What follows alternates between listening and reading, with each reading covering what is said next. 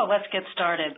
Welcome to the Orton Family Foundation's Heart and Soul Talks conference call series, when we focus on key tools and solutions aimed at building better communities through empowering residents to plan their future, based on what matters most to them. Community Heart and Soul is the Orton Family Foundation's signature community development and planning methodology. My name is Fran Stoddard, and today we'll focus on how Orton's Community Heart and Soul approach incorporates story to illuminate a community's history, priorities, and aspirations, and how those stories can enable residents to better understand each other and drive local decision-making. Guests today are Alece Montez-Griego, Orton's Director of Programs, Leanne Tingay, Senior Associate of Programs, and Gabrielle Smith is also with us from the Orton Family Foundation. And guests today include Elaine Brett, Project Coordinator for the Community Heart and Soul Project in the North Fork Valley of Colorado, and Holli Andrews, Executive Director of Framingham Downtown Renaissance, and former intern with Biddeford, Maine's Heart and Soul Project. So I want to especially welcome Holli and Elaine. How are you doing? Great. Thanks for having us. There they are. Perfect. Okay. Since we have nearly 200 registered folks today, we are putting everybody on mute. We've just done that to keep the audio as clean as possible. In your email is a link to our Google document, a shared online document for note-taking and questions so you can interact with us. You can open that document in your browser to follow along as Orton's Leslie Wright takes notes. These notes will be proofed and refined after the call, providing a great resource for you in the future. You can also add your own comments or questions to the document at any time. It's a good idea to skim through these now to see the questions that have already come in to avoid redundancy. We'll leave this document up after the call also for your continued input and reference. And then in a few days, we'll be sending links to the call notes and the podcast to all participants. Since the Google Doc can only handle 50 people as active document editors at a time, if you aren't adding to the document by using the edit button, by the way, please close out and reopen the doc in the read-only mode. If you're having trouble with the Google Doc during the call, clicking the refresh button usually takes care of the problem. But if you are having any technical issues, you can email Eric Blair at communications@orton.org. That's communications@orton.org. But please send your questions or comments, enter them right into the Google Doc. So on to storytelling. Alece Montez-Griego is Orton's Director of Programs. Nationally recognized in the field, Alece served as project manager for several towns through the development of Community Heart and Soul. Alece has been key in the development of the method as well as in the content and creation of the Heart and Soul Field Guide. She has had surgery recently, so we have somebody backing her up just in case, but it sounds like Alece is interested in doing her own introductory comments, and we are delighted. Alece, welcome, and know that we have both Leanne and Gabrielle here to back you up with your script in case that's needed. Go ahead, Alece. Thank you, Fran, and hello to everyone on the line. I'll just jump right in because I think I want to definitely save time for questions at the end and to hear from Elaine and Holli, who I know their part is very insightful. So storytelling is a vital and fundamental part of the engagement process in Community Heart and Soul. And it's through the process of gathering and sharing stories that a community creates a new narrative for itself that's really built around what's cherished and loved. And because stories reveal what we care about, our history, where we've been, where we hope to go, they actually reveal our common ground.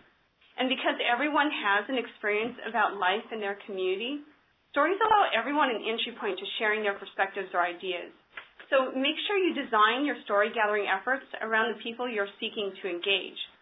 Make sharing stories safe, make it easy, because this is where you'll begin to talk with and learn about people that you don't know. And you'll actually begin to build trust in the community through this. We use the term storytelling loosely because we don't mean it to include all forms of sharing information, or we mean it to include all forms of sharing information. So even like light touch things like surveys, or window graffiti, or comment cards, but also more in-depth ways like written or audio form, or even video stories collected that can be shared in person. We think of this as a range of thin to thick engagement. So from a low investment of time and trust, like writing one place you love in your town on a banner, to higher levels like participating in a 1 or 2 hour facilitated neighborhood conversation where you have more personal interaction with others.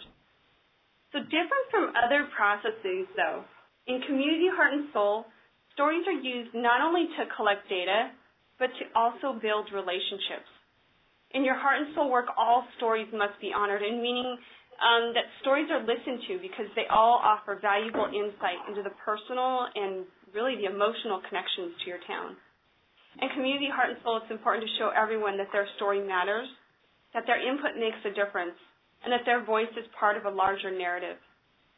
We've learned that to do this best, you need to have many people, even strive to have the whole community, look at and listen to the stories gathered in this process. And the power of learning what so many people care about through storytelling and story listening, that can't be overestimated because it forges new relationships. We've seen it bridge divides. We've seen how it builds trust, and it sparks novel solutions by uncovering new leaders and also starting new partnerships. And because there's so much diversity in every community, be ready to capture stories in many forms, as I just mentioned. For example, a low-tech option is like a traveling journal, which could be as simple as a spiral-bound notebook for residents to write what they love or what they would change in the community, and they pass it to their neighbor. And that can make its way through a hard-to-reach neighborhood.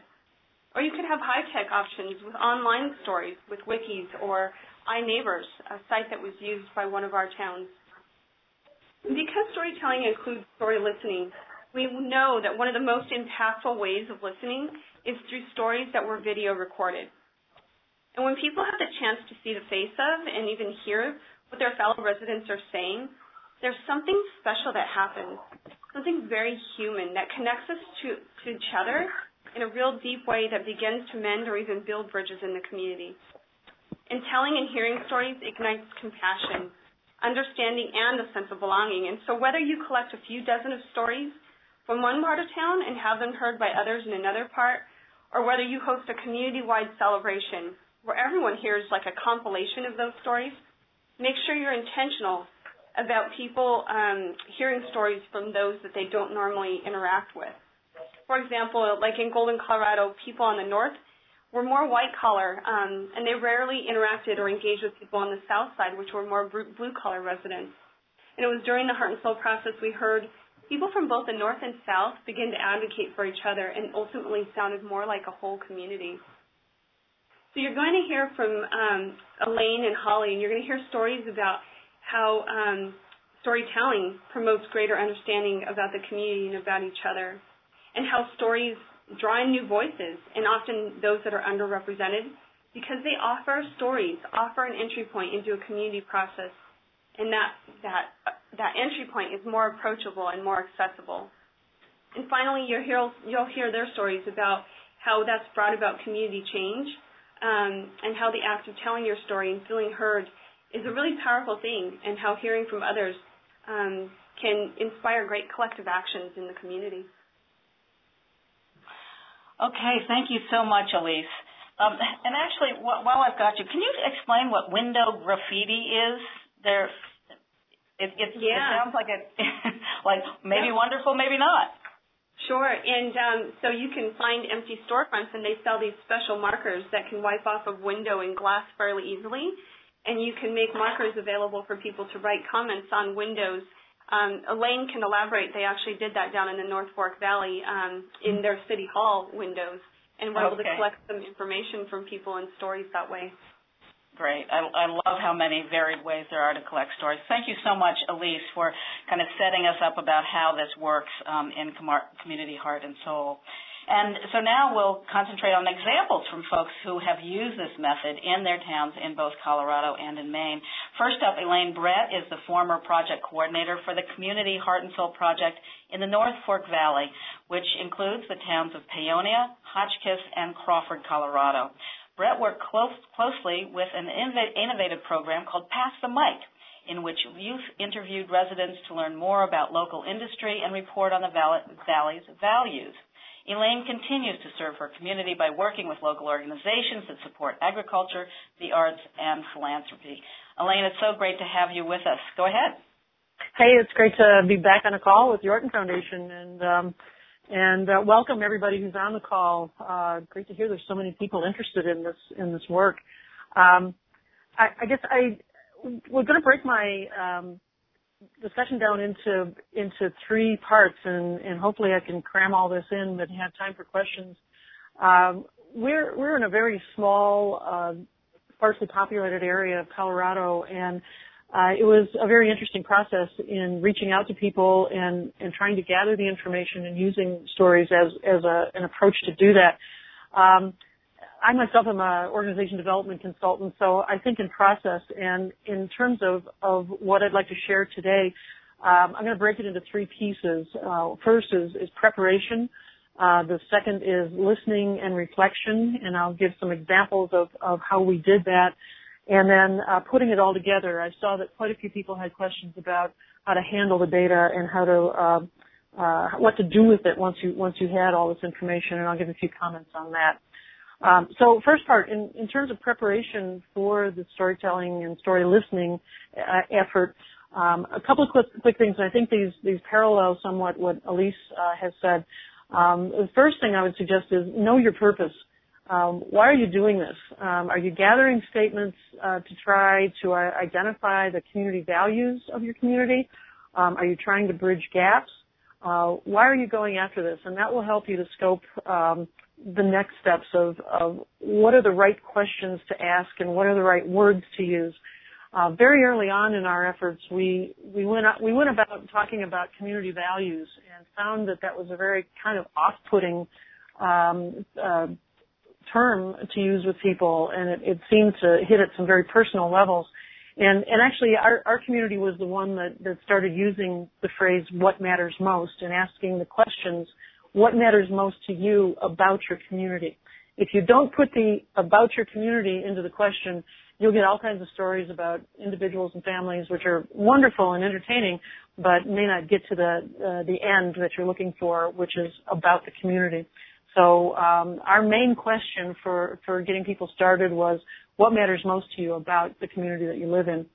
And then you can go deeper from there and ask follow-up questions. And one of the things that I'll talk about in my examples is also the third thing about preparation is pick an appropriate place. We ended up going out to people and going where they were, and it was very much more effective than setting up a meeting and asking them to come to a town hall or something. And so being in an appropriate place where people are comfortable and where they can share their information, I think those three things are very important in terms of preparation. The second piece is some examples, and I really want to focus on the listening piece of this, listening and reflection on what you're hearing from people in the community. All too often in our heads, we're already thinking what the next answer is, and we're putting our own stuff in it. And from my perspective, as an organization development consultant, listening becomes so important, and being neutral about what you're listening to, not trying to put your ideas, but really trying to capture and gather what the community has to offer. So we did a number of different approaches, and some of these you'll see on the North Fork Heart Soul website. The one that Alece mentioned, the Pass the Mic, was really a wonderful collaboration with our local radio station. And it involved children. It involved kids in the interview process. And with this, there were many layers that came out. The kids actually were involved in a sort of journalism program. They were given the tools. They were taught how to ask questions. They were taught how to use recorders and cameras. And they went out on the streets, and they went into people's places of business, and they went out to the farms, and they asked the questions that were important to them. So through Pass the Mic, we learned a lot of things. We learned what and who are important to the kids of our valley. And we felt that was extremely important because they're the future, and we need to listen to the children. We need to listen to what they have to say and what their stories are. The kids would ask questions that adults wouldn't touch. And it made it really fun, and they could go up to somebody and things that we as adults would be inhibited or embarrassed to ask. The kids would just blurt them out, and they would get amazing answers. So that dialogue was really good. And they also bridge the age and social gaps that some of us as adults get very hung up in. And they created some very nice bridging with older people in the community and other people from other social areas.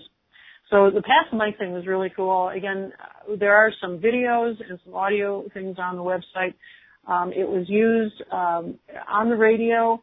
Our local community radio station featured Pass the Mic many times, so it got back out to the community in that way. And then we also had some events at our local theater where the video was used and the kids got to share the stories that they gathered from people in the community. And that was a nice way of putting the information back out that the community could reflect on. So that's Pass the Mic. A couple of other things, and I'll go kind of quickly on these, and if anybody has any other questions, I can certainly address them. When I said that we decided after a little while into the project to meet people where they are, we created a project called a Slice of the Pie, and went out to service groups, churches, went to events, and we really did bring pie. And we talked with people in a setting and shared some wonderful pies made by local chefs, and had the conversation around the food and in a comfortable place where people felt good about where they were. So we met with the local Ladies Methodist Church group and with the Lions Club and met them in their own peer group and met them where they were. And that again, generated some very rich discussions and some really great perspectives about what mattered most to those people and their community. We also used a lot of written word. We did surveys, especially in our last phase of validating the community values. We sent surveys out, had them spread from a variety of means. Got very, very good information. Don't pass up getting written information. All of the introverts out there that don't want to speak in public will write it down, and they'll give you some very good stuff if you use surveys and if you use these other means. We also had a fun project at the local brewery, talk about going to a place where people met, and we had people write down what was important about their community, what mattered most on coasters that were distributed at the local brewery, and then we posted those up on a bulletin board and got some really amazing comments from those folks on those little coaster cards. And the last thing I'll just say on the examples is that we used a lot of visuals, and especially visuals like historic pictures of a community. Those we found very important to stimulate conversation, particularly with the seniors of the community, people who had lived here a long time, people who had memories, people who could really get to the roots of what was important to this community, to the heritage and traditions. And the use of those pictures became just a great way to stimulate the conversation and to have them reflect on the past and on what they wanted to see for the community. I've got many, many more examples, but those are the ones that I just picked for this call, and hope those are helpful as examples. Putting all the data together is a real challenge for any community. We had thousands and thousands of quotes, thousands of pieces of data, pieces of information. Some of it was very valuable. Some of it was fluff. Some of it was interesting. We made audio and video recordings of a lot of our conversations. We used written surveys, as I mentioned, and we did a ranking of the values. We used public art. We had children, we had adults doing public art at events, on windows, in a lot of different places. We had many, many notes, and we had people enter through the website and through other social media. So as you can imagine, there's just this really mass of information. And in trying to analyze it and trying to put it together, it's really messy. And plan on it being very messy.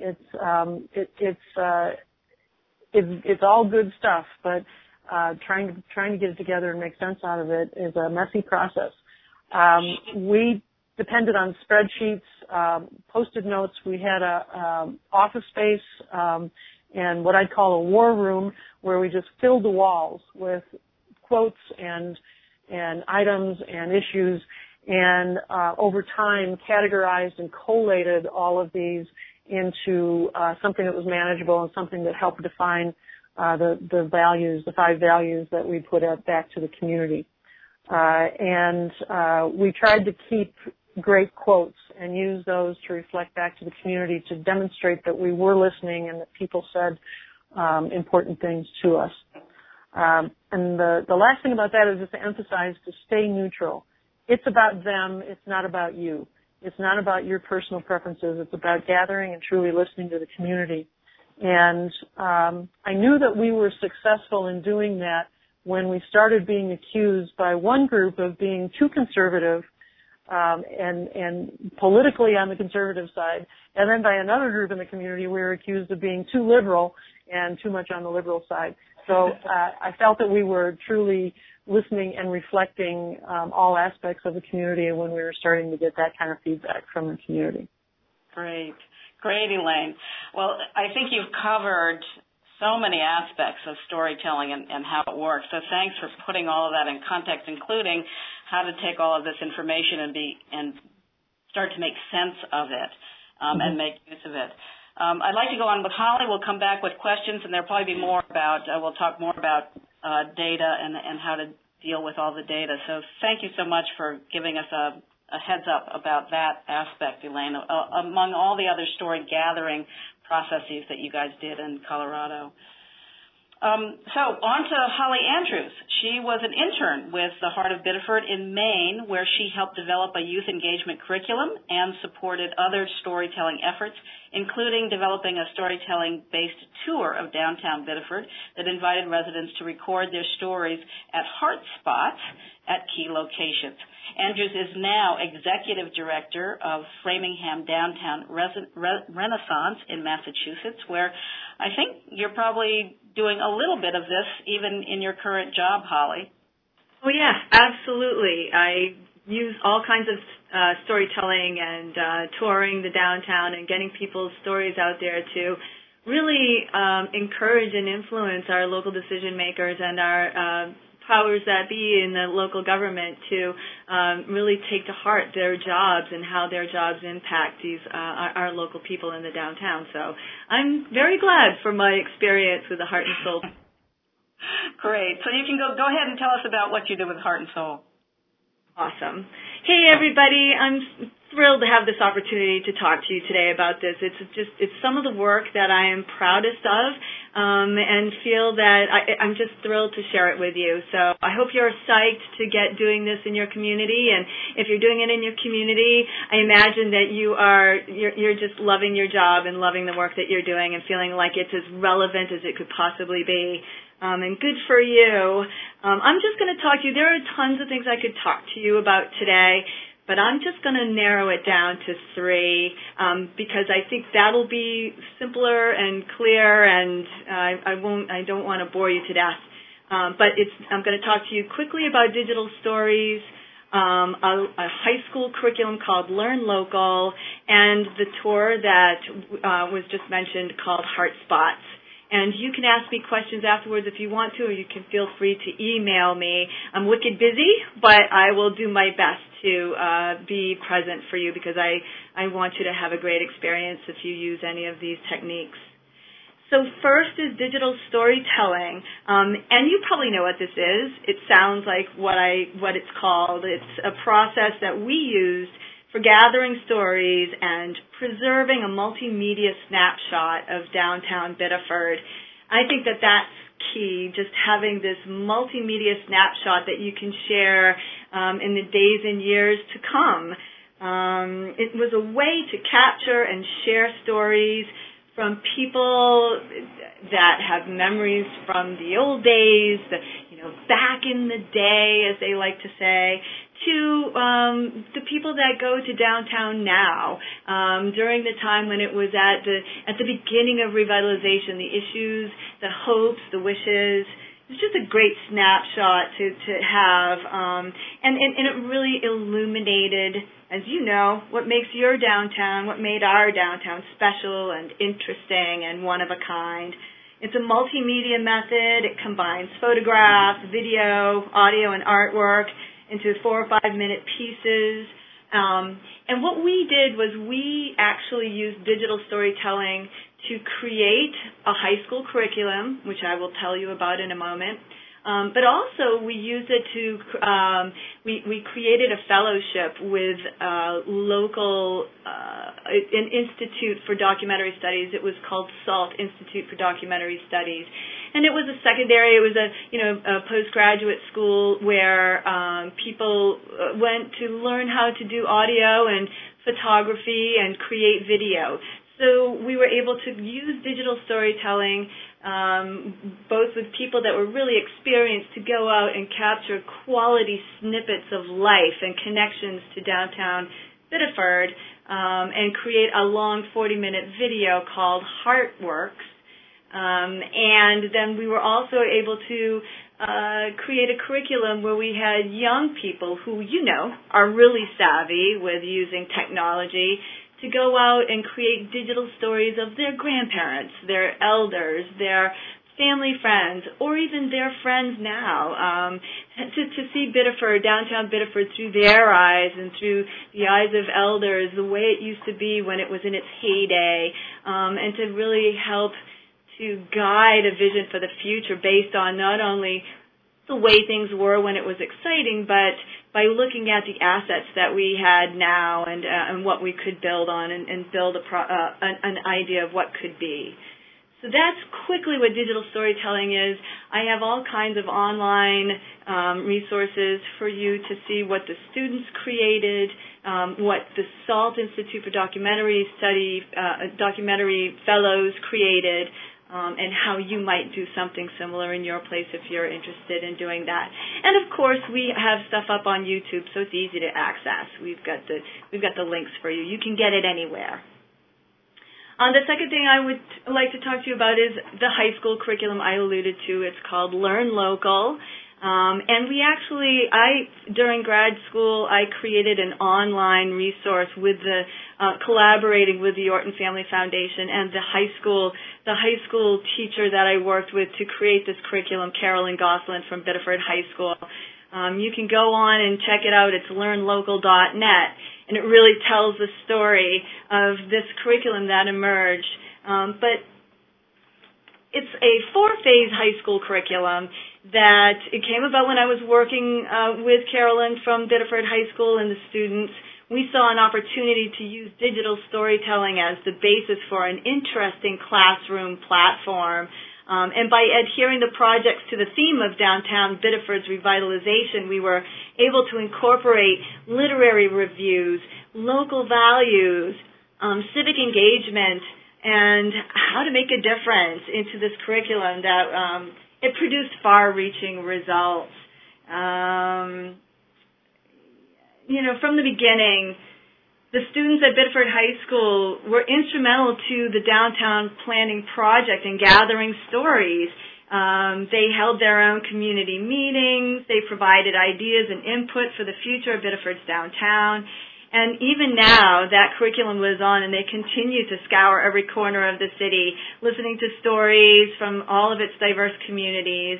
And each academic new year, there's a new layer added onto the curriculum, new input that's generated by a new graduating class. And the voice of Biddeford's youth just gets stronger all the time.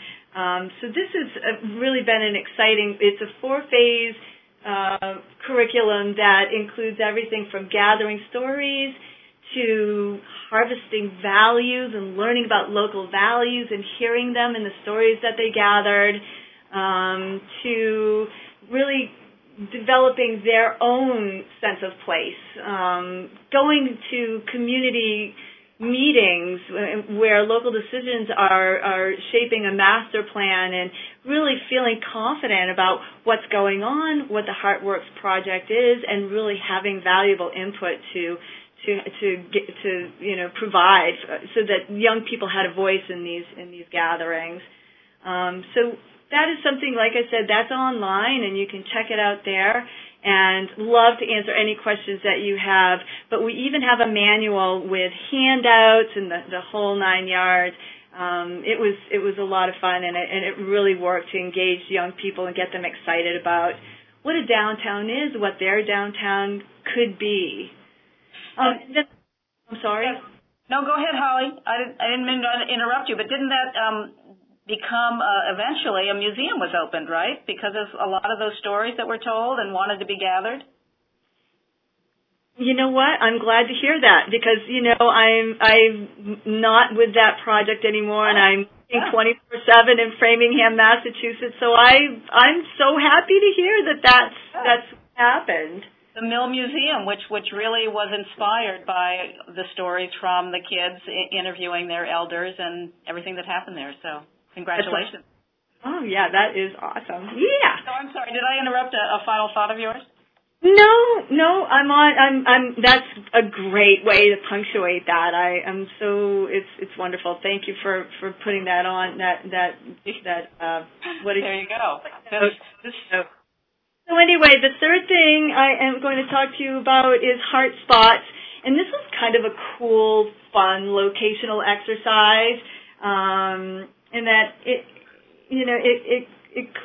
closely follows the Murmur Project in Toronto, so that's another resource that you can check in. I noticed it was on the list of resources, and I suggest you do that because it was really, really a lot of fun. So, during the first phase, we had storytelling, story gathering, the SALT Institute, fellows were out with their cool equipment, and then, of course, our beautiful students were out connecting with their family members, and we've got this huge body of digital stories.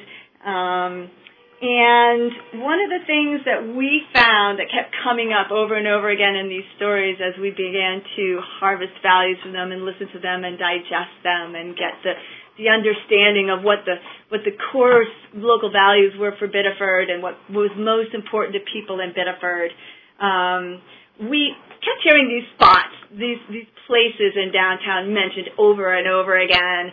So what we did was we got boards and we painted them really pretty. We put a heart on them with a number. We called them HeartSpots. And they had a phone number on them. And there was a phone number that you could call and leave your own message, your own story about that place. And it was really, really successful. The recorded story would be forwarded as an MP3 file and automatically sent to our emails. And then we could use them to either incorporate them in video, the digital stories, as well as just pass them along to our contact list. And, we got a news story at one of the HeartSpots, and people loved it. It was a great way to get, new voices into the mix, to draw new people into the project, gather information about what people value in the city, and to celebrate the city's past and present.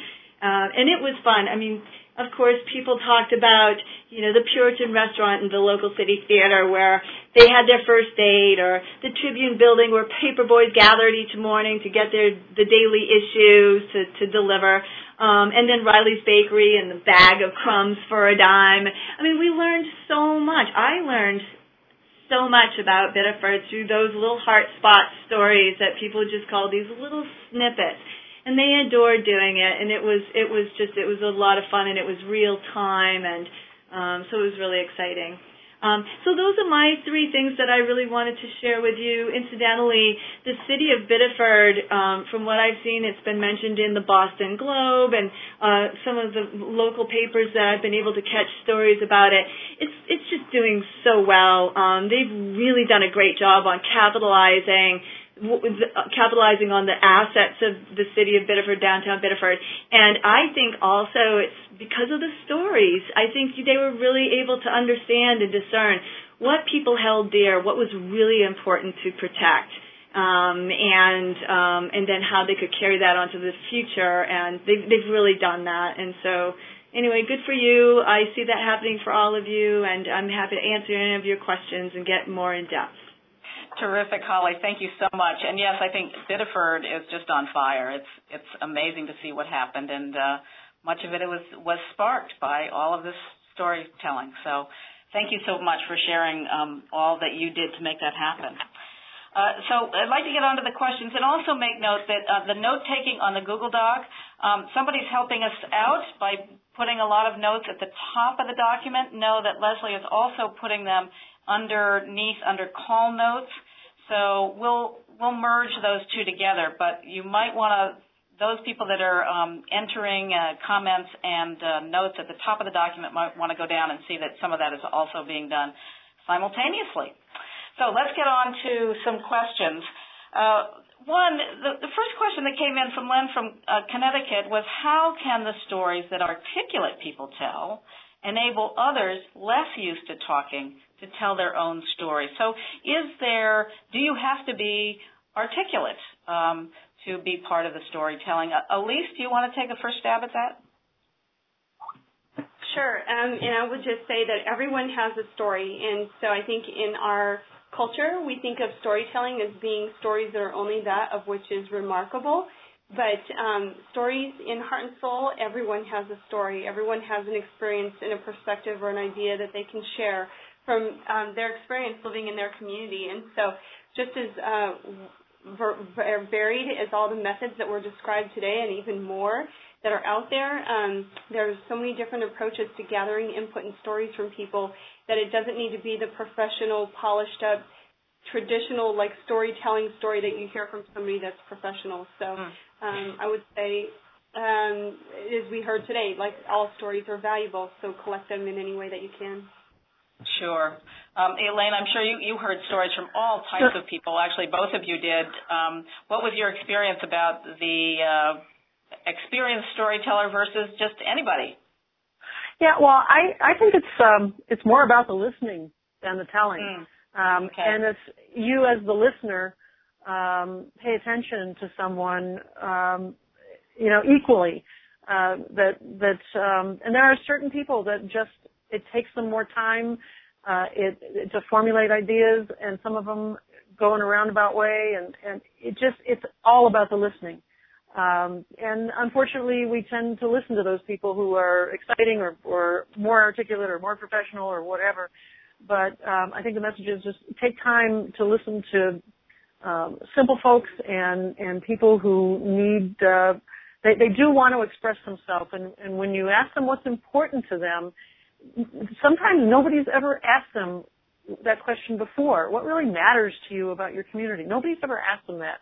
And the listening side, it's amazing when you sit back and listen how much will come out. And just to follow up, Saoirse from Colorado wants to, is this a valid way to gather data? And how do you help overcome the notion that this is not a valid way to do that? Did you have that issue? Elaine, and then I'll go to Holli. Go ahead. Okay. Yes, absolutely. And people also are very confused. So, here we were going and doing this community project, and we're asking for stories. What's up with that? And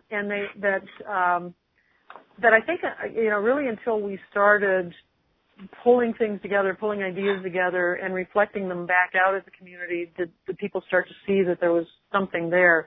I think one of the things that is important is to make sure it's visible that you're collecting the data, that it's not just going nowhere. That you're listening, you're taking it down, people are being heard, and it's important for people to be heard.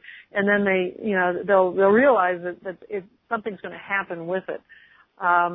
And it's as I said before, it's a messy process, but it's not. It's not about so much the analysis and facts and data right at the get-go, but it's how that accumulates and reflects back to people. And I think the reflection, if you can take it even, at different points in time and push it back out, that people will see that there is some validity to it, and that that something is going to come out of it. We also, one of the things we had in terms of the validity of it is that people, when we did come up with the values, they said, oh yeah, we knew that. That there wasn't anything astounding per se. People knew that they loved their small town. People knew that they loved the rural nature of it. People knew that, but the expression of it, it wasn't some enlightened thing, but it was an expression. And I think the people who have benefited the most from that are people from outside the community who now come here and say, wow, you guys really have it together. You know what you want and you know who you are. And it's been a real plus in follow-up work in both local and county and regional looks at the community and looks at advancement in the community. Great. I'd like to weigh in on that. Yeah, go ahead, Alece. Go ahead. No, this is Holli. Oh, I'm sorry, Holli. Yeah, please. So yes, I agree a lot with Elaine. And one of the things that I would like to say is, when you're going out and you're gathering stories, and especially when you have young people doing it, there is that connection that you guys talk about that happens. But you're right. How do you? And this is something that we grappled with. How do you bridge the gap between, this great opportunity for people to tell a story to getting data from it, and then making it the type of data that local decision makers will take seriously? And what we were able to do was.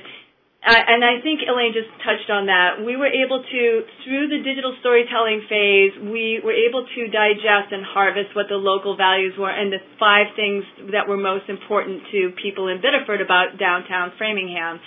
And then we created what was called Meeting in a Box, and we trained local community leaders to go out into their community, have living room conversations, community conversations where people weren't grandstanded and were able to weigh in, say, well, this is, so the meeting would be held in this way. The local community leader who had been trained by us in a workshop would go out with a handout that had 5 local things that were most important, or things that people felt about downtown Biddeford, and their local values. And we were able to ask at this very local level, through community leaders, without any of us influencing or any decision makers influencing, asking them to weigh in and say, do you agree with this list? Would you add to it? Would you disagree with anything on the list? And then use that to even bring more input from them on what they want downtown. What are the things that they are hoping for downtown? What would they protect? And what is missing from the mix? This way it was localized. We created local data that was always different because every community has different needs, different hopes and wishes. But then not only in that list of all these different needs and hopes and wishes, we had validation for that list, the values that we were able to digest from the stories. And when you have that broad brush validation and all of that input, that really makes local decision makers wake up and think about this as data that they can use to shape a master plan, because those are their constituents. Terrific. Thank you so much, Holli. Could I just add one more thing? And that's what we tried to collect as much demographic information as we could, and to reflect back who was speaking. So if people challenged us and said, "Oh, it's just you newcomers," that's all that's talking here. We had the data that we could say, no. Here's. We talk to coal miners, we talk to farmers, we talk to young people, we talk to old people, we talk to people at churches. And we had that information so that we could support the comments with the demographics that we collected. And we paralleled that with the county demographics, the official, if you will, census information and whatnot, and tried to show people that we did get a valid slice of the community in the comments that we had. And we tended to err on certain areas, and then we'd go out and find people to make sure that we were getting a balanced representation. And I think that's a good way to present to people, and particularly when you're presenting to local government and decision makers, that maybe it wasn't a perfect statistical study, but it was pretty darn good, and here's why. Terrific. Really important point. Thank you so much, Elaine. I'm going to backtrack out of data and validation back to gathering, where Darren from Colorado wants to know, how could this be adapted for an open space planning process? So I I assume this is kind of an open room situation. What are some things if for open space planning process? How could you use storytelling? Please. Well, and I think Holli and Elaine probably have some more field examples, but I think in terms of doing storytelling in an open space process and where you kind of got an open area, you can use World Cafe kind of format. You can even do group storytelling. You could do paired storytelling. You could even do what we call triad, which is sort of jargony, but where you have two people telling a story to each other and a third person writing down what they hear being captured. So I don't know if Elaine or Holli, if you guys have anything to add on that. Well, I'd just like to ask if that's whoever asked the question, if that's what they're looking for. Are you looking for, right, an open space project in a town, creating a space for the community, or open space approach to the process of collecting stories? And maybe Darren can write in the Google Doc which he's after, and we can even write in. People can add to this doc. That's what's so wonderful about this. If we didn't quite get it right, people can add their answers to that at a later time. So, Darren, please add to that question, and or I'm sure that other people will also add their thoughts there. Because we're, it's already after quarter of the hour. I'm going to move on with some other questions. There are a lot of questions about data, and among them, what software do you use to process the data? Is it open source and free? Elaine, what kind of, did you use special data software? Do you consider Post-it notes software? I mean, does it have to be complicated, or can't? It's pretty straightforward. We did. We tried to collect things we used Excel spreadsheets. There's nothing really. We were inventing kind of as we went along. But we did spreadsheet a lot of things, and we could manipulate it and categorize and do things with that. And really, a lot of it was a very physically dynamic process of sticky notes on a wall, and it's a great way to interact with it. Sometimes I think we rely too much on software, and then when you invite people in and they're just looking at a computer screen, they don't see the whole picture. And plastering a wall with the comments and moving them around and then just taking pictures of that and then using that as data was, I think, a much more effective, much more interactive way of getting even more community input.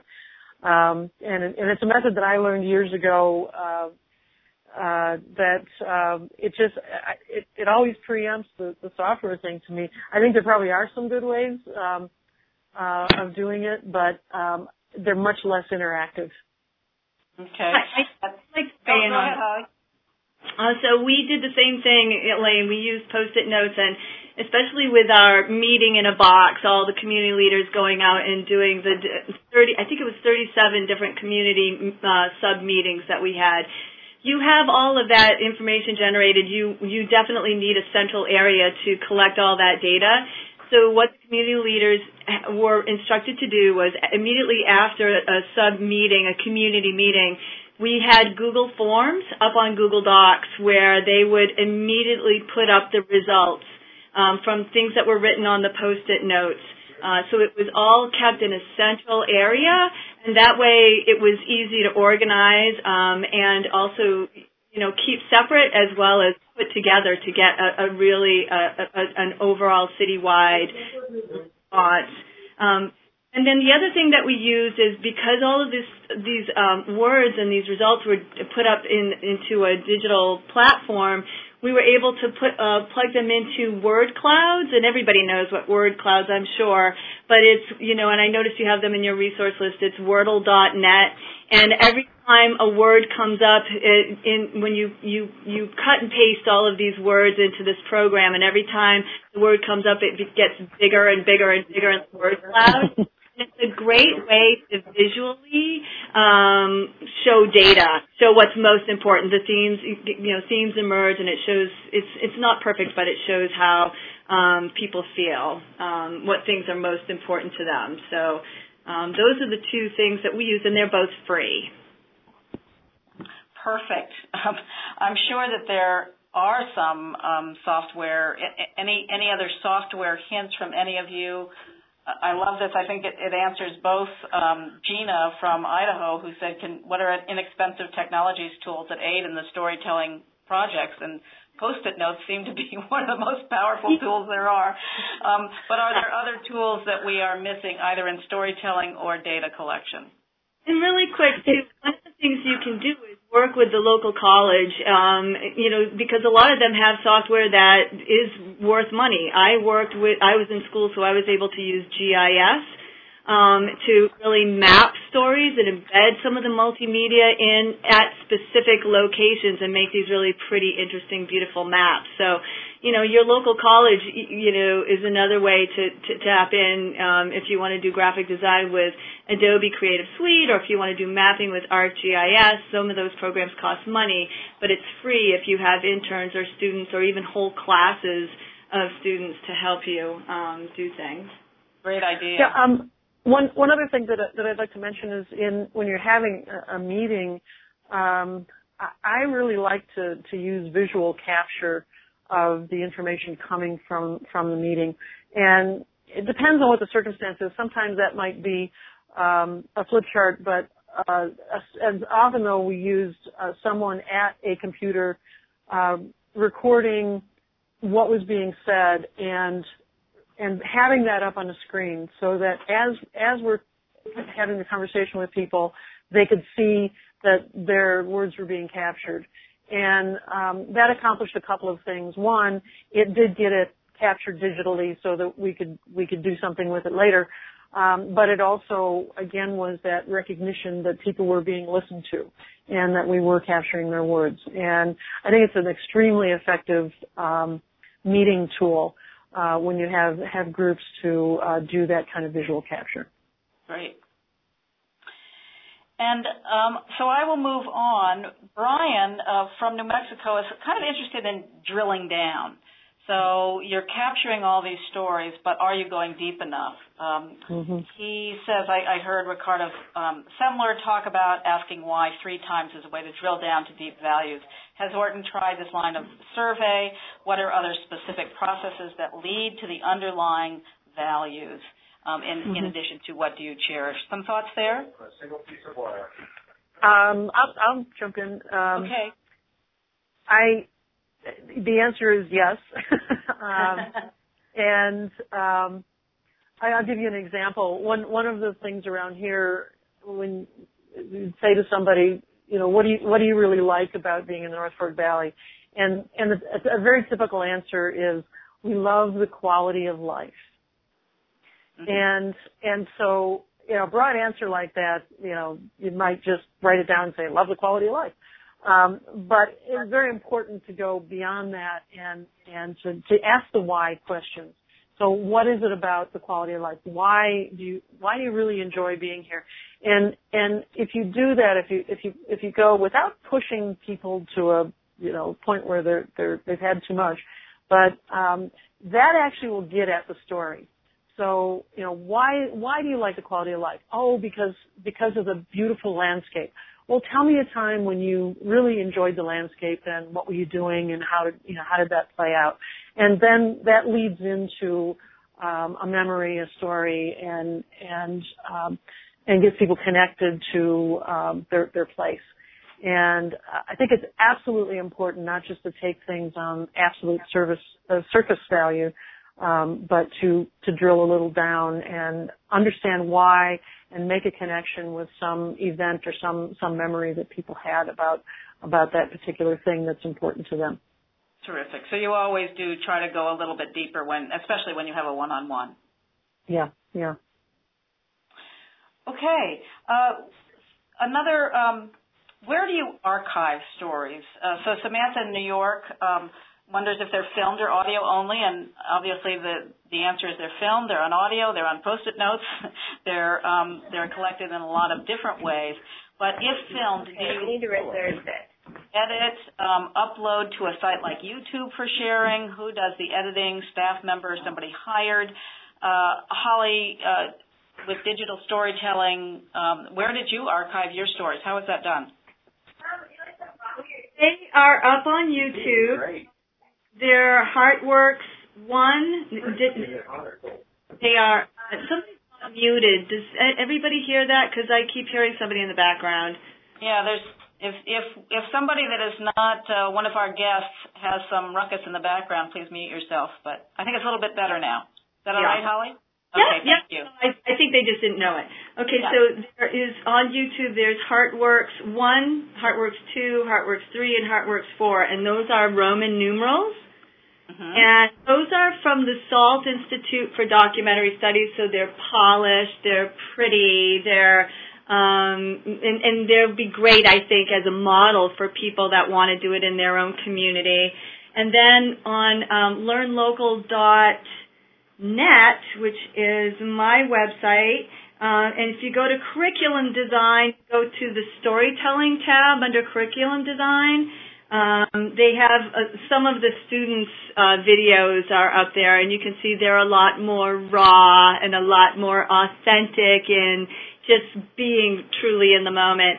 And you have a range of editing there. You know, and a lot of times this is something you find that you'll have in your community, somebody who does this type of work, editing. It's more common than you think. And you could probably find somebody to come and volunteer to do that. It's really inexpensive to do. And even the HeartSpots, that was like free. I mean, we did have to carve up a little money to get the plywood and cut it up into squares and do these HeartSpots markers on the places where we're inviting people to tell a story about. But capturing, what we did is we worked through town hall or city hall. And in the city hall, the IT person was able to create a voicemail box for people to call in and leave their story, and then just have that voicemail actually forwarded as an MP3 file to our email. It's really easy to do, and it cost nothing. And of course, now people can take video on their iPhones. So. Yeah, everybody, that's exactly right. And take photos. I mean, there's something to be said about all you do to create videos, these sound slides, is PowerPoint. You just create a PowerPoint with your favorite pictures, get a lot of people in there and a lot of cool things about your place, and then put some really great music. You can embed audio. It's super easy, and if you don't know how to do it, get a high school student to teach you because it's so easy. And then at the end, you get it just the way you like it with the music, put your credits up there, and at the end, when you go to save it, there's actually an option in PowerPoint to make a video. Awesome. I want to make sure that we have everybody give a last word. There are just one or two questions we didn't get to, but I think they were really answered in the time that we've had together. I might address one or two, but I'd like to hear from each one of you, Alece and Holli and Elaine. What's one thing people can do to take action or get started in using storytelling for resident engagement right away? Can we start with you, Elaine? Okay. What would you say if next week we're going to do this storytelling project? What do they need to think about, or what's the first step? Well, I would say make a conscious effort to really think about starting to actively listen. All too often we're running around at a fast pace doing all kinds of things, and we have our own stuff and our own ideas going on. We have our own agenda. And to start getting yourself in the habit of really sincerely, actively listening to the people that you see and interact with on a day-to-day basis, and make them matter to you, because every individual in the town does matter, and they need to feel like that. And if you're listening to them, they'll feel important, and they will help to contribute, and they'll give you so much more. Great. Be true to them. Holli, what are your thoughts on that question? Oh, sure. I'd like to weigh in. I would say, too, partnerships are critical. Go out. You know the people that are the movers and shakers in the community, the ones that always show up to volunteer or show up to the city council meetings. reach out to them and bring them in. Work with, if you are a nonprofit, work with your board of directors to identify some of those people. Put together a steering committee of, bring in people from the high school or the school system and from different corners of the area that you're working in. And really start there and start telling them about what you want to do with storytelling and get them telling stories. Once you practice on them and get them to talk about things that they love or remember about downtown, it sort of serves as the blueprint for going out into the community. And then you also have these minions, if you will, or people that, maybe minions isn't the right word, but you have people that will go out there and start doing storytelling with you. But partners are critical. Partners are key, and building relationships with them and then outward. Okay. Thank you, Holly. And Alece, I want to give you the last word, and if people have to leave right on we're just going to do one more minute, but take the survey at the top of the document if you're dashing off, but I'd love to hear, there are a few announcements, and I'd love to hear, Alece, your last word. Yeah, just final thoughts. I think Elaine and Holly, you definitely had some great starters that I would have mentioned as well, and I guess to carry on to that is mapping out what existing events happen in the community so you don't have to do all the heavy lifting, and think about who attends those events. And think about how you can collect stories from people at those events in sort of a light touch or even more involved way. And no matter what way that you're collecting stories, be cognizant about how you're going to store that data or those stories that you get so you can reshare them back in some way in the future. Okay. So thanks, Alece, for your insights and knowledge. Thanks to Elaine Brett for inspiring stories from Colorado, and Holli Andrews for your tales from Biddeford, Maine. Thanks to all three of you. Thank you very much, everybody. All right. And that's our call for today. Leslie has put up this link to a very brief survey at the top of the Google Doc in the announcement section. So please take a moment to complete the survey and tell us about your experience on the calls today. It will help us learn how we can make this new series more useful to you. A podcast of this call and the Google Doc notes will be emailed around and posted online. We hope that you add to them. If you have thoughts about any of these questions that you want to add to, please do. It's really the wisdom of the crowd here on the Google Doc. We hope you join us again for our next Orton Family Foundation event, August 13th, when we offer a call on public engagement methods used with the community heart and soul approach. Thank you all for participating. We hope you walk away with inspiration to use storytelling for engagement in your town. For all of us at the Orton Family Foundation, I'm Fran Stoddard. Hope to see you next time.